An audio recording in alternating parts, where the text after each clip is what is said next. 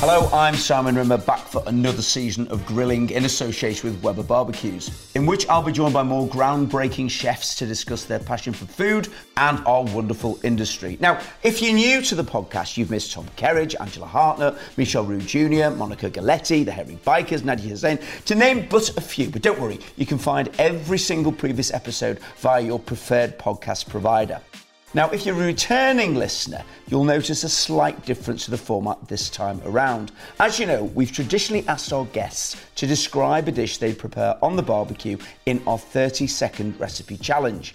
Now, this time around, we've decided to film them actually doing it, though we're obviously giving them a little bit more time. In fact, you can see our first guest right now at Weber.com, showing you how to make an absolutely delicious Hasselback beetroot with lime leaf butter on a Weber grill. But who is it? Well, if I tell you he was born in Israel and now lives in the UK, where he's well known for his high-quality Middle Eastern cuisine, as well as being a lover of exotic ingredients and a proper vegetable evangelist. Now, you might have a fair idea. He also has a string of restaurants in London and has sold literally hundreds of thousands of copies of his books, which are at once brilliant, varied and award-winning. Yes, of course, it's Yotam Ottolenghi. Yotam, welcome. I don't even know where to begin this. When I read through the notes, I have to not start with food, really, because your background is so quite incredible. So, well, you just said everything. So, growing up, talk us through childhood. So I grew up in Jerusalem, and Jerusalem is an incredible city in the sense that, I mean, there's all that history, probably one of the most famous places in the world. People have a set of connotations, associations. It's just that, you know. It's like everything you think, you know, Islam, Christianity, Judaism, all coming together with this kind of intensity. And this intensity is really like, that's how the city is like. Are you aware of that as a kid? Or is it almost something that, as you become an adult and your world changes? You're totally aware. You know, you go to the old city you know, you got the Jewish quarter, the Muslim quarter, you know, and they all live side by side, but there's obviously, as we know, unfortunately, a lot of tension going on. You're totally aware of that. But all the religious symbols in food as well, like, you know, so, you know, we're talking about food. I've always tend to talk about food, but, you know, you go to the old city and you've got, in the Muslim quarter, you've got these incredible hummus places, which are like establishments. You know, you go and sit down and, you know, people think like, now we talk about hummus, it's like something comes out of the tub. It's like coleslaw, right? This is just not what it is in the real world. It's not a spread. It's not a base for that you put, you know, salami on. It's a meal. It's prepared freshly and you serve it with egg and with onion and with pita, and it comes kind of warmish, and it's a ceremony. And you go and you realize like you're in the presence of something super delicious that has taken a long time to prepare. And so the food cultures are also really, really present. So that's East Jerusalem. In West Jerusalem, you got the equivalent in the Jewish part, which is the big fruit and vegetable markets and the big restaurants that go with them, often like these kind of eateries where really fresh stuff that comes just straight from the market is presented to you. So it was intense. It was intense in so many ways. In food-wise, religious, politics, it's all kind of thrown in the mix, and it's never dull. And your parents, so what did they do? My parents were, my dad was a professor, my mom was a teacher, so we were in an academic household, and I kind of always expected to end up going to university and doing something academic. It was just like, you know, never really questioned that. Because that's the life I lived at home and our surroundings. And I did go to university. I went to university. Yeah, and did proper grown-up stuff. You know, I went to university and did fashion and textile design. I did something creative, but you did a grown-up degree. Yeah, I did a master's in philosophy and literature, and I did that. I loved it because in some ways I learned a lot about lots of things that are really still relevant to me today, like, you know, thinking about the world, you know, how we operate and what's beautiful, what's not, you know, like big questions. So I did have a good time at university, and I was good at it, but I was also always feeling like it's quite a niche world, you know, like people ask me, so why did you not stay in academia? Why did you not become a teacher or a professor? I said, like, because, you know, I felt like I'm talking to three people, you know, like, you know, all these discussions are very limiting. You know, like you're a professor and maybe one of your colleagues would be interested in what you've just written or researched, but actually the implications for the rest of the world, especially in the humanities, are very minor. And then I also knew that on the other hand, I had to, you know, people came over for a dinner party or some friends over for a snack, and I would like impress them with something that I just bought in the market and cooked. How old were you when you started cooking? I started cooking when I went to university. I mean, cooking seriously. I mean, I used to watch my parents cook, and I was interested in that, but I never thought about it as something that I'm good at until I went to university. And like so many other people that leave home, they go like, "Who cooks for me? You know, who's what's going on here? Where's the food coming from?" When you were at home, who cooked? Mum and dad, or just mum? They were both good cooks. Because it's interesting, because many times when we do grilling, we hear that an awful lot, and I was the same. Both my parents cooked, and it almost feels that because you're surrounded by food, and you've said the same thing that so many people say as well, it's something I never thought I was good at. Almost that exposure to food from an early age, it just becomes part of you. Yeah, that's right. I mean, I think in households where people are interested in food, cooking, eating, etc., it's by osmosis. You know, we all eat all the time, so you can't choose not to be part of that. You know, if your parents take you to restaurants, or if they cook really good food at home, and if they're curious, and both my parents are curious and just love food, you are infected by this thing, and then you carry it on with you, you know, wherever you go. So although I didn't think about it as a career option at that early stage, I thought, okay, well, I can do this because I know what good food is. So if I go and I learn a little bit how to cook, then it's that freedom to be able to cater for yourself. It's an incredible sense of freedom.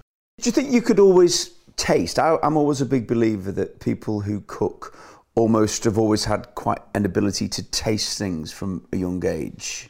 Yes, you know, but I don't think in the environment that I grew up in, I don't think that was so unique. So in the sense, Jerusalem, going back to my childhood, was this incredible place. I hate the word melting pot, because melting pot means that everything turns into one. But actually we had these kind of cultures living side by side, influencing each other, but never kind of melding into one thing.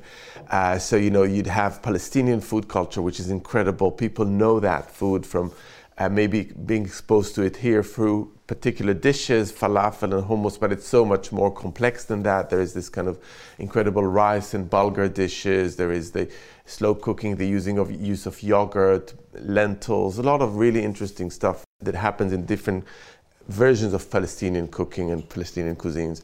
And then you had foods of Jewish diaspora, immigrants that have recently come from Europe, North Africa, Middle East, all those parts of the world. And I remember like going on a Friday afternoon there was this kind of these restaurants by the outskirts of the market, of the fruit and vegetable market, and there were like Kurdish Jews that came from Iraq, like the Kurdistan part of cooking these soups that were like, had this kibbeh or kubbeh, which were made out of semolina and stuffed with meat, and then outside you have like a beetroot soup or a lemony kind of soup, and the whole thing, you go like on a Friday and you go like, this soup is just like so precious. It's just a soup, but so much work and love has gone into it. And then there's the historical story of the community that made it. So in some way you can't be picky because there's just so much to choose from, each community with its own food. And I think I was blessed by being exposed to all these cuisines. It's funny because it does make me jealous. One, because you're incredibly, your description and you're an amazing writer as well is always good. And I sort of think when I was growing up, then something that was exciting was getting a piece of black pudding. And you know, you describe... Which I also love.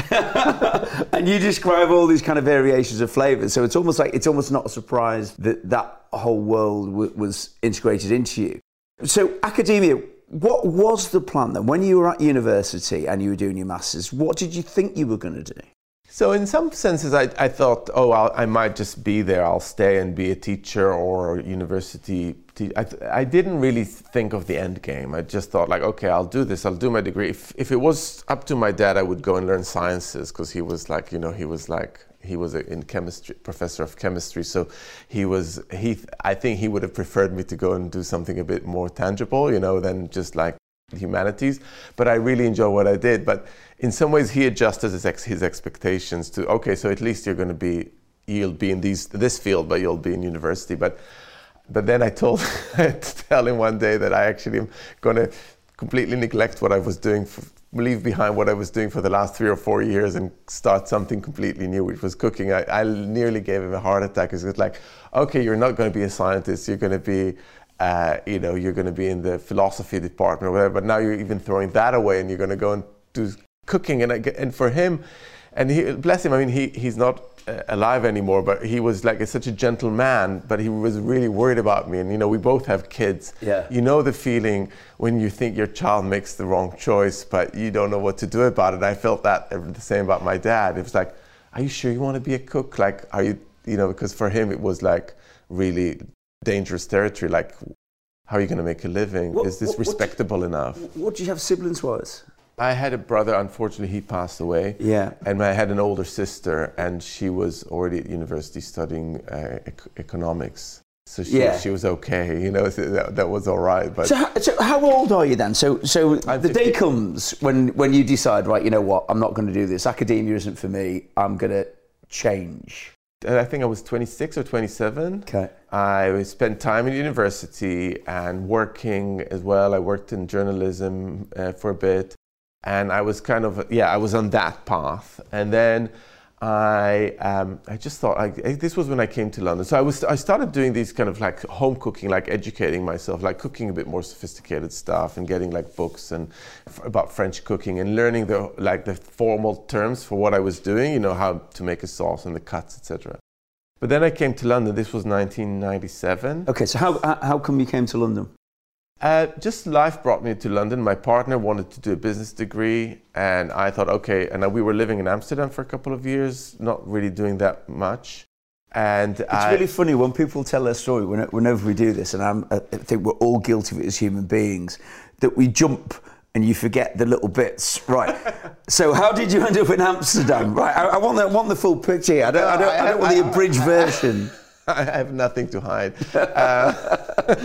So when I moved so I was still at university, but I had a friend in Amsterdam, and we thought like, okay, my partner at the time and we said we want to just like go somewhere fun. He finished his degree, I was going to finish mine, and we said Amsterdam is a fun city. We're going to go to Amsterdam, and we just arrived one day. We had I got a job, like the weirdest job. I got a job. 2 jobs actually. One of them was I worked at night in a hotel, a sleazy hotel by the train station in Amsterdam. I was serving beers to sex workers. I'm not going to get. This is why you need the full version. I knew there was going to be more to this story. I'm not kidding you. So I didn't speak Dutch. I had to get a job, and a friend of mine worked at that hotel at night. He said like they need like people just to man the reception at this hotel. And we're really near the main train station in Amsterdam. I said, okay, I'll take that job. And literally my shift started like at 11 o'clock and I finished at 6 o'clock in the morning. And I was like, some stoned kids came and got their rooms. I gave them the keys, and then like 6 workers came. I served them beer because there was a beer tap there, and that was what I did at night. And then in the morning, this was so disgusting. That's a food-related story, but not like one you want to tell. I had to go and prepare the breakfast. So I had to go and get like this awful ham and cheese slice on the machines, and on the meat slicer, get the awful like cardboard bread ready and the jam in the little pouches and put that on the table. It was the most disgusting thing because you smelled of cigarette and beers, and then you had to go and make that like breakfast. So I spent time at that hotel hating my job. How long did you do that for? For about a year. Yeah. No. Yeah. Because I always feel every time I see you are, you're a very cerebral human being. I can't imagine you doing that because you're very particular. This was one job I did. I did that about 4 nights a week. And another job I did, I went to the Jewish community as a good Jewish boy. I said, do you have a job? So there was a newspaper, a magazine that for the Jewish community, and I had my background in journalism, so the editor gave me a job as like writing little pieces and like editing, doing a bit of edit jobs that I could do with my English and Hebrew, and so I worked there. So I wasn't completely in a kind of a desert of hotel receptions, but it was a funny moment. But I'm not even telling you that what I should have told you is I went out a lot. Mm-hmm. I went out almost like twice a week, like serious, like clubbing. So that was also part of what I did. So this is what I call the desert years. You know, I was kind of like. So your dad, as an academic, as someone who clearly sort of worried about you, how did he react to that move from academia to Amsterdam, or did he not know one part of your job? I don't think he knew what was going on in Amsterdam the whole time. You know, I was still working on my master's dissertation. I was doing it by correspondence. You know, I was still working, which I did. But yeah, he didn't know everything that was going on. Like, you don't tell your parents what you do when you're 25, do you? No. I don't tell my parents now, and I'm 59. Yeah, well, there you go. All right, so after Amsterdam, so then 2 years in Amsterdam. So 2 years in Amsterdam, the desert years, and then I came to London, and I thought, like, okay, so I finished my university degree, and now I did enjoy cooking, and even in Amsterdam, I started learning cooking a bit more seriously, and I came to London, and my partner was doing a master's in business, and I thought, okay, I'm going to go and do I'll take a couple of courses. So I went to the Cordon Bleu, and I signed up for a couple of basic courses, and essentially thought, like, I'm going to get some formal training here to see if I want to do it. I didn't really commit. I didn't think, okay, that's my next career. I just thought, like, let's see how good I am at this and whether I like this or not. To be honest, I really enjoyed the training. I loved the kind of the methodological, like, kind of French way, you know, these are the cuts, these are the sauces, this is the stock, and this is how you make. I love this because I'm a cerebral person. Yeah. I love to understand how things work and get proper training and understand, etc. So I did this during the day, and then in the evening I went to get like proper like work experience. So I went to the Capital restaurant in Knightsbridge. They had a Michelin star, and I thought, like, I need to get my Michelin star training. And I just worked for free after school, like in the evenings. But I had zero experience. So the chef told me, go and work with the pastry chef.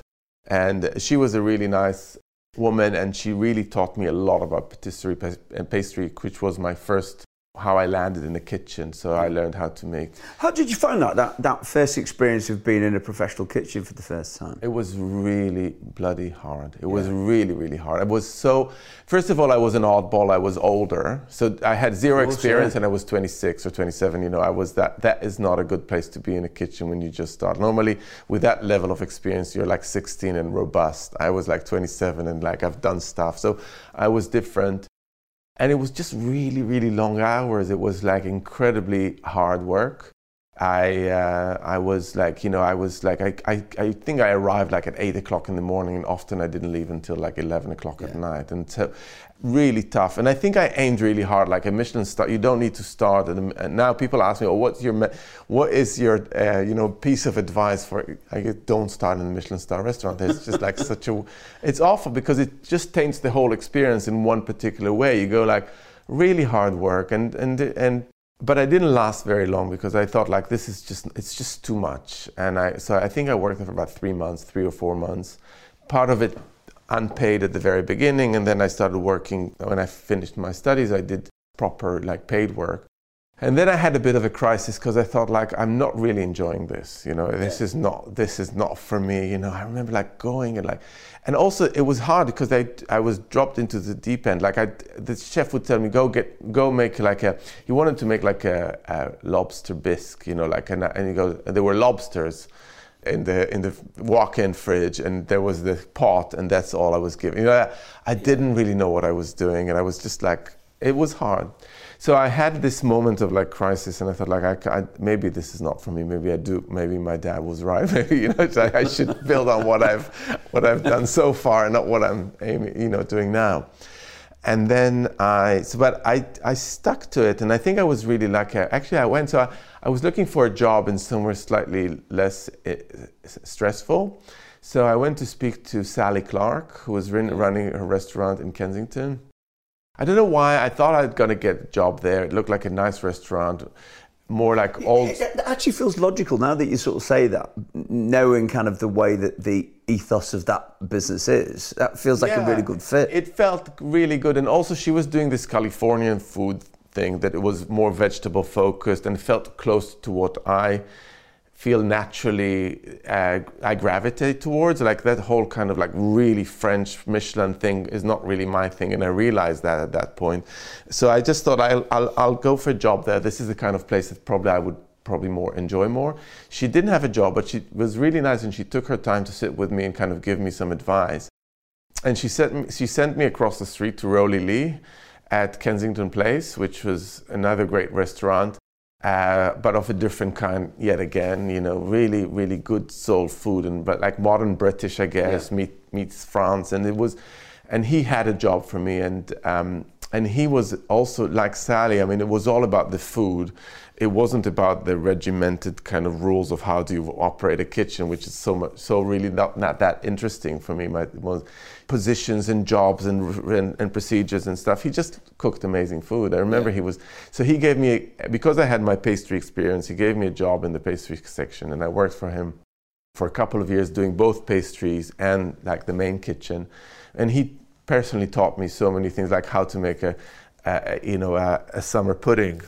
This was like, we're talking about the 1990s, like summer pudding, or these kind of like souffles, with goat's cheese, and like things that are, for me, like feel classics of that particular period. I really got a lot of confidence out of working with Rowley. He had all the time, he had good team, good chefs working with him, and I got a lot of like boost to my confidence working in his restaurants. Did you always think at that time, though, from starting out, that you always figured you would end up doing it for yourself rather than for somebody else, do you think? Yeah, well, this is a funny thing. No, I didn't really think that. I didn't have the confidence to say, okay, I'll do it for myself. It took a couple of more kind of steps along the way. So I worked for Rowley in his restaurants, Kensington Place and Launceston Place, for a couple of years. And then I wanted to learn more about patisserie, because I was doing other bits, but pastry was the thing where I was feeling strong. So I got a job at Baker and Spice, which was a small kind of trattoria deli place in Knightsbridge that I felt I could learn a lot about viennoiserie, the art of croissant and Danish making, and things that I really wanted to do. I have a tiny stint for like literally a couple of weeks at Maison Blanc that I didn't really enjoy, and then I moved on to Baker and Spice. And there I started getting this notion that running a small operation, I didn't know if it was going to be a takeout deli or a restaurant, is something that I could possibly do. But it wouldn't have happened if it wasn't for the people that I was working with, like my partners that ended up my business partners later on, because one of them was Noam, which is my ex-partner, that we came to England together as a couple.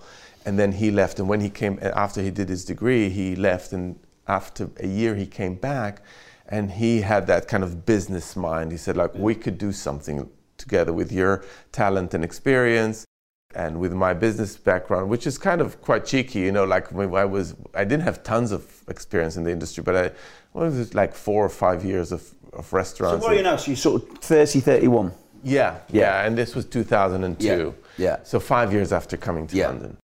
And he said, like, we can do it. And then the other person is Sami Tamimi, who was working with me at Baker and Spice, and he's the third.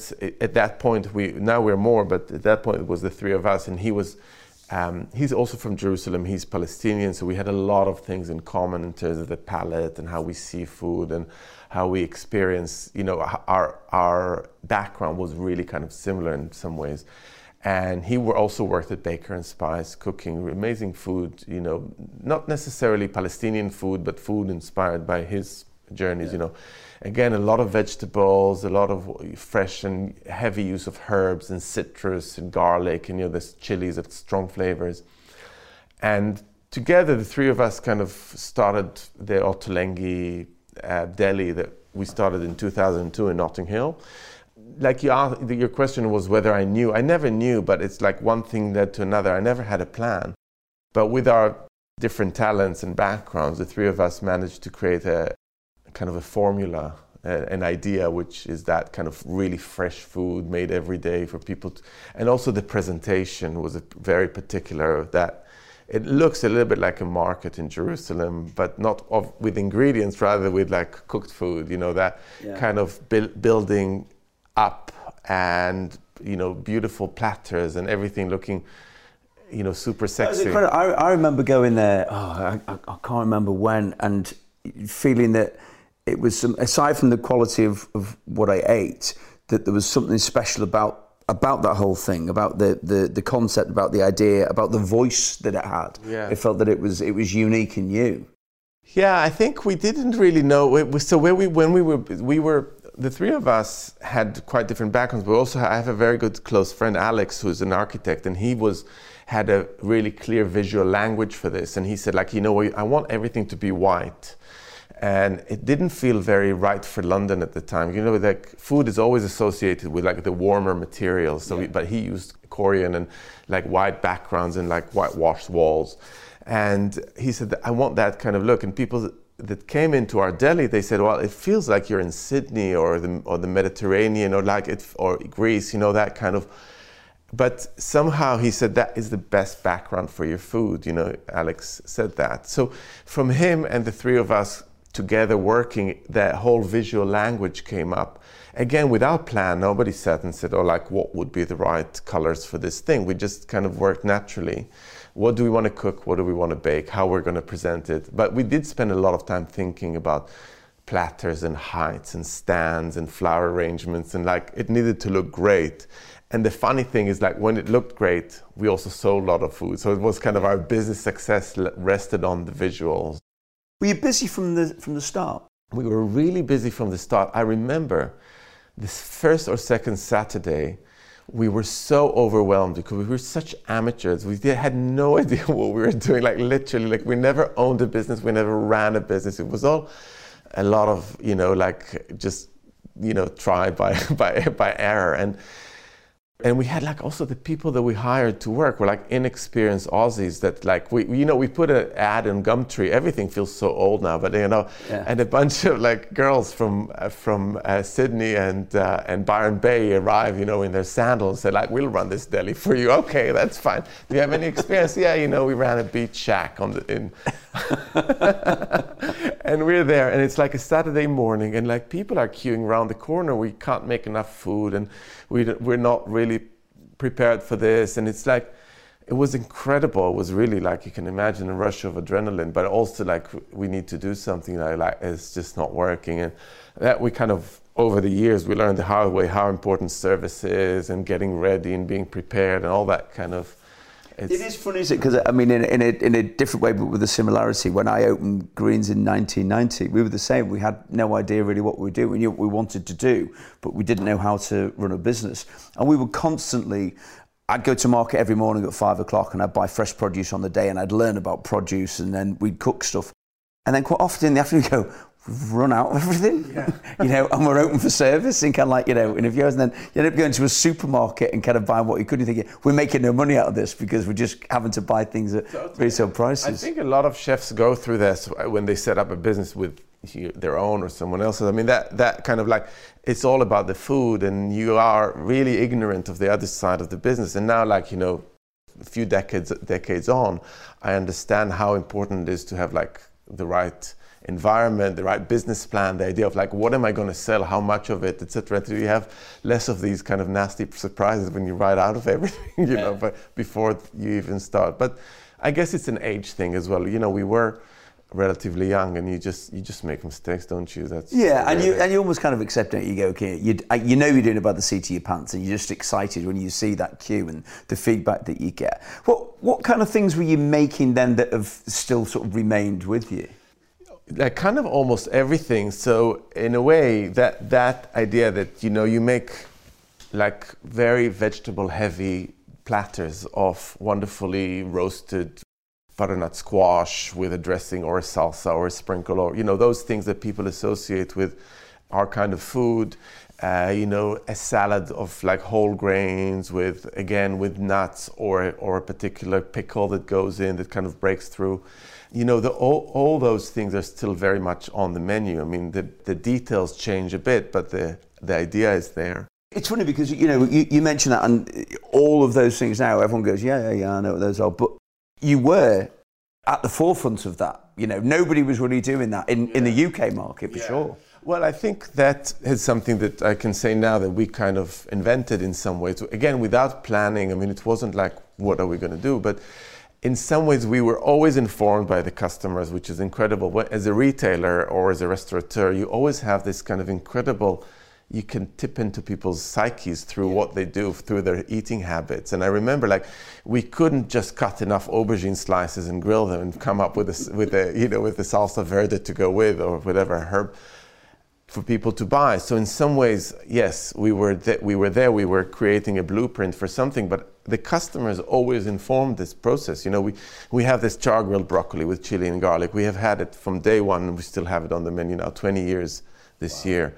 And people just love that way of preparation of broccoli. It's like the antidote to the way they've eaten broccoli growing up, you know, overcooked, looking grey and drabby and horrible, right? Like, so that is, just keeps all the freshness in, and it's got that like that chili and lemon and garlicky flavor. That's delicious. So in a way, those are still there. And same applies for the other side, which is the naughty side, the pastry counter, you know, with the freshly baked cakes and tarts and like the treats. And I always like to say that these kind of mirror each other. You have something good and something which is also really, really good. And I hate it when people say sweets or desserts are bad. It's just like what you do with them.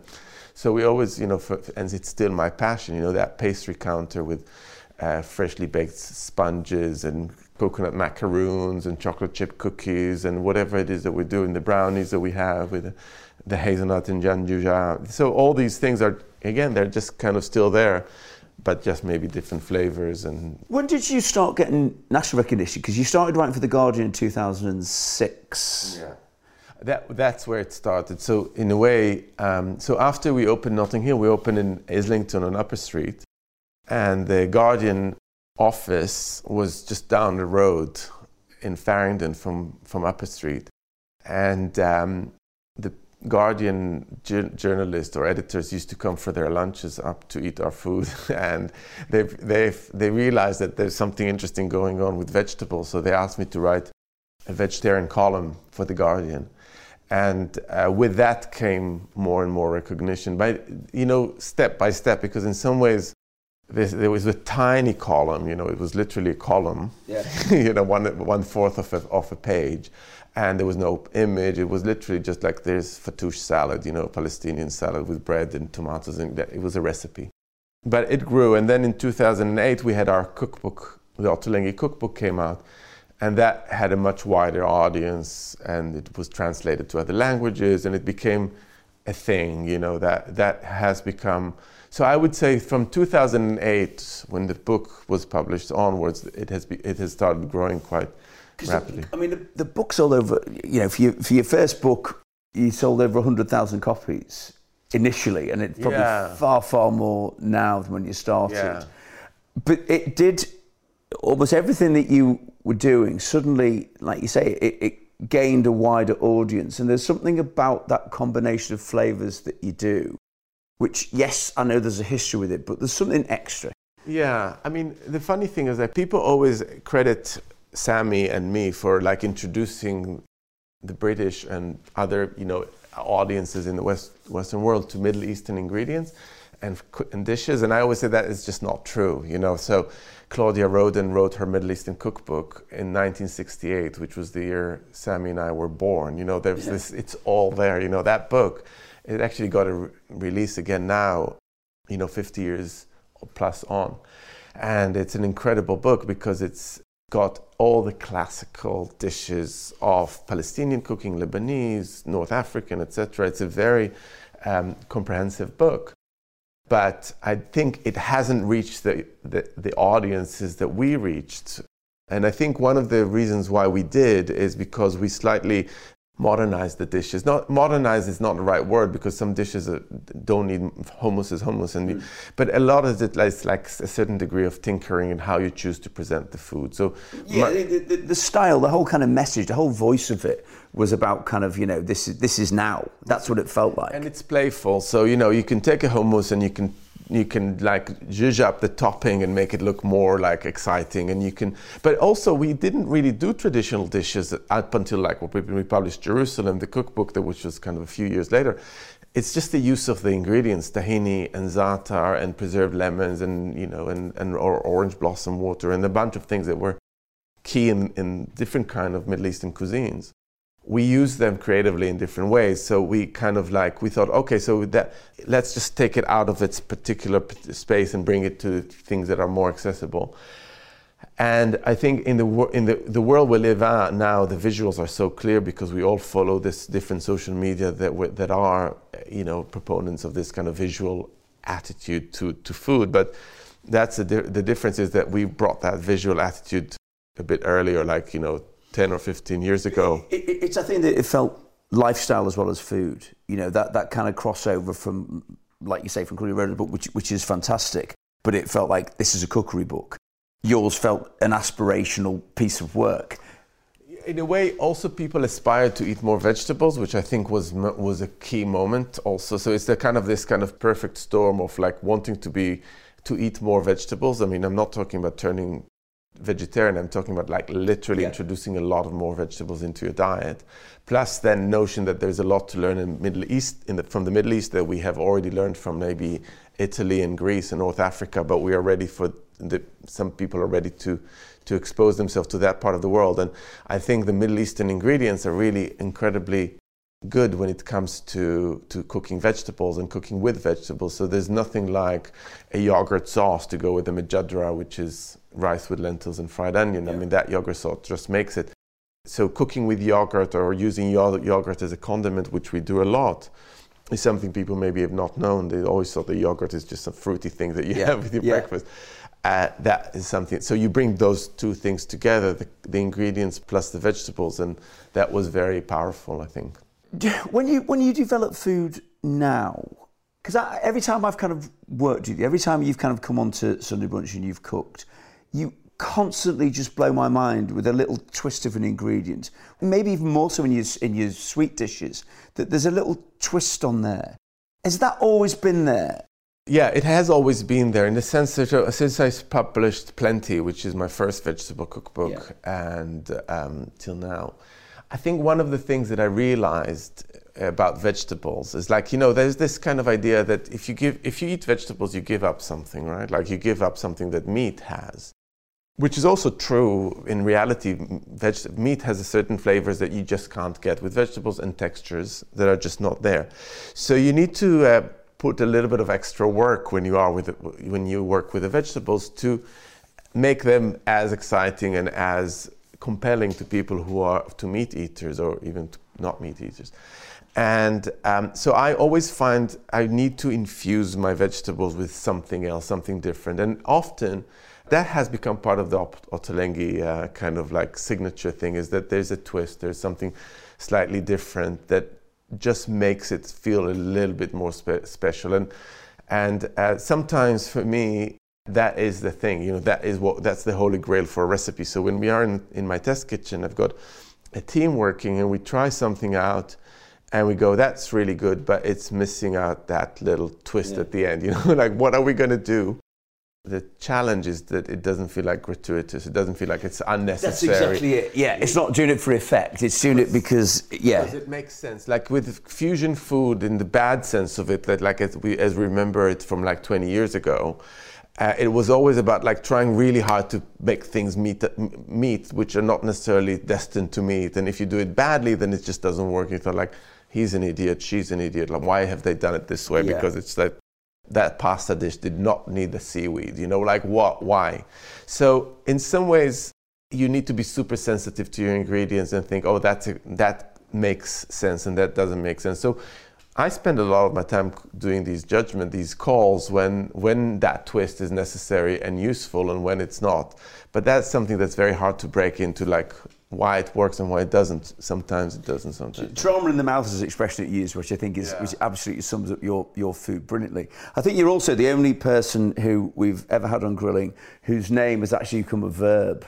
I think so Ottolenghi has almost become something that people kind of refer to in terms of how they cook these days. It's funny. I use it myself, to do Ottolenghi to Ottolengify, which is weird because it's my name, but. Yeah, I think it's a food language that people understand. Sometimes I look and it makes me chuckle when I see like catering companies do menu stars. Oh, we can do Japanese, and we can do Southern Italian in Ottolenghi style, and this and that. I read really, but and but it's very flattering, you know. I never take it like for granted, you know. It's like it's a great feeling to have that people recognize something that has become a thing, you know. Oh, big time. We're doing something slightly different on Grilling Time. Normally, I set the barbecue challenge where you can choose whatever you want and you kind of cook it. This time, we're actually going to get you to physically cook it. So we're going to be out there on our Weber Genesis. What are you going to make for us? So I'm going to do Hasselback beetroot, which is, maybe people would know that from a potato. So it's just a preparation way where you slice very, very thinly into beetroot, but without cutting the slices so that they're held at the base. And as the beetroot grills, I'm going to be basting those little ridges in the beetroot with the flavored butter. So butter flavored with ginger and garlic and lime. So they'll kind of absorb those flavor as they sit on the grill. And I'm going to serve it with a salsa with similar flavors and lime leaves and kind of a yogurt sauce to go with. Sounds nice. And as well as watch it, then Weber.com is where you can find all the information. I've got one more thing that I want you to do for me. So we ask all of our guests, so you're going to take me anywhere in the world to eat, right? It doesn't have to be posh. It could be a market stall, it could be anything. Somewhere that if you and I now were going to get in a car, get in a plane, get on a boat, whatever, where are we going to go and what are we going to eat? That sets the bar really high, because if you can take an airplane, then I'll go to this place in Mallorca where I was like traveling, and there's this restaurant on a cliff, and you have the really delicious paella, I would say. But I would just take you actually in London, because I live in Camden, and around the corner from where I live on Parkway, there's this falafel place called Round Falafel, and it's run by two Lebanese guys, and it's just like a hole in the wall. If you've ever imagined a hole in the wall, that is a hole in the wall. It's like 70 centimeters wide and like 2 meters deep, you know. And they just make falafel. And there may be some fried halloumi and chicken, but they do these wraps, and they just start frying the falafel only when you order your pita pocket. You know, it never sits there because it has to be freshly fried. That's just like the rule of the game, both in the Middle East and obviously with them. And there's like chopped up salad, some pickles, some tahini and chili sauce, and they make it for you. And it's heavenly. And I go there like at least twice a week. Because it's like I come home sometimes in the middle of the day, 1 o'clock. I go like, what am I going to do? What am I going to eat that I really want to eat? And that's just also really healthy. And then I go to the guys and they make it. If you get a choice to eat that as a recommendation, right, we're going. Next time I'm in London and I'm near you, then you and I. Yeah, you come over and I'll take you. Definitely. Awesome. It's always a joy to see you. I feel like I've only sort of touched the surface on the many things I want to ask you, but, it's just been brilliant having you on. And, thank you so much. Lovely conversation. Keep doing what you're doing, because it's amazing. Thank you. Well, that was such a brilliant conversation. Who knew that Yotam Ottolenghi wants you to serve sex workers whilst wearing rubber gloves?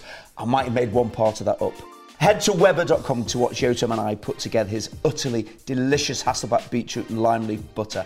Rest assured, the flavours are absolutely stunning.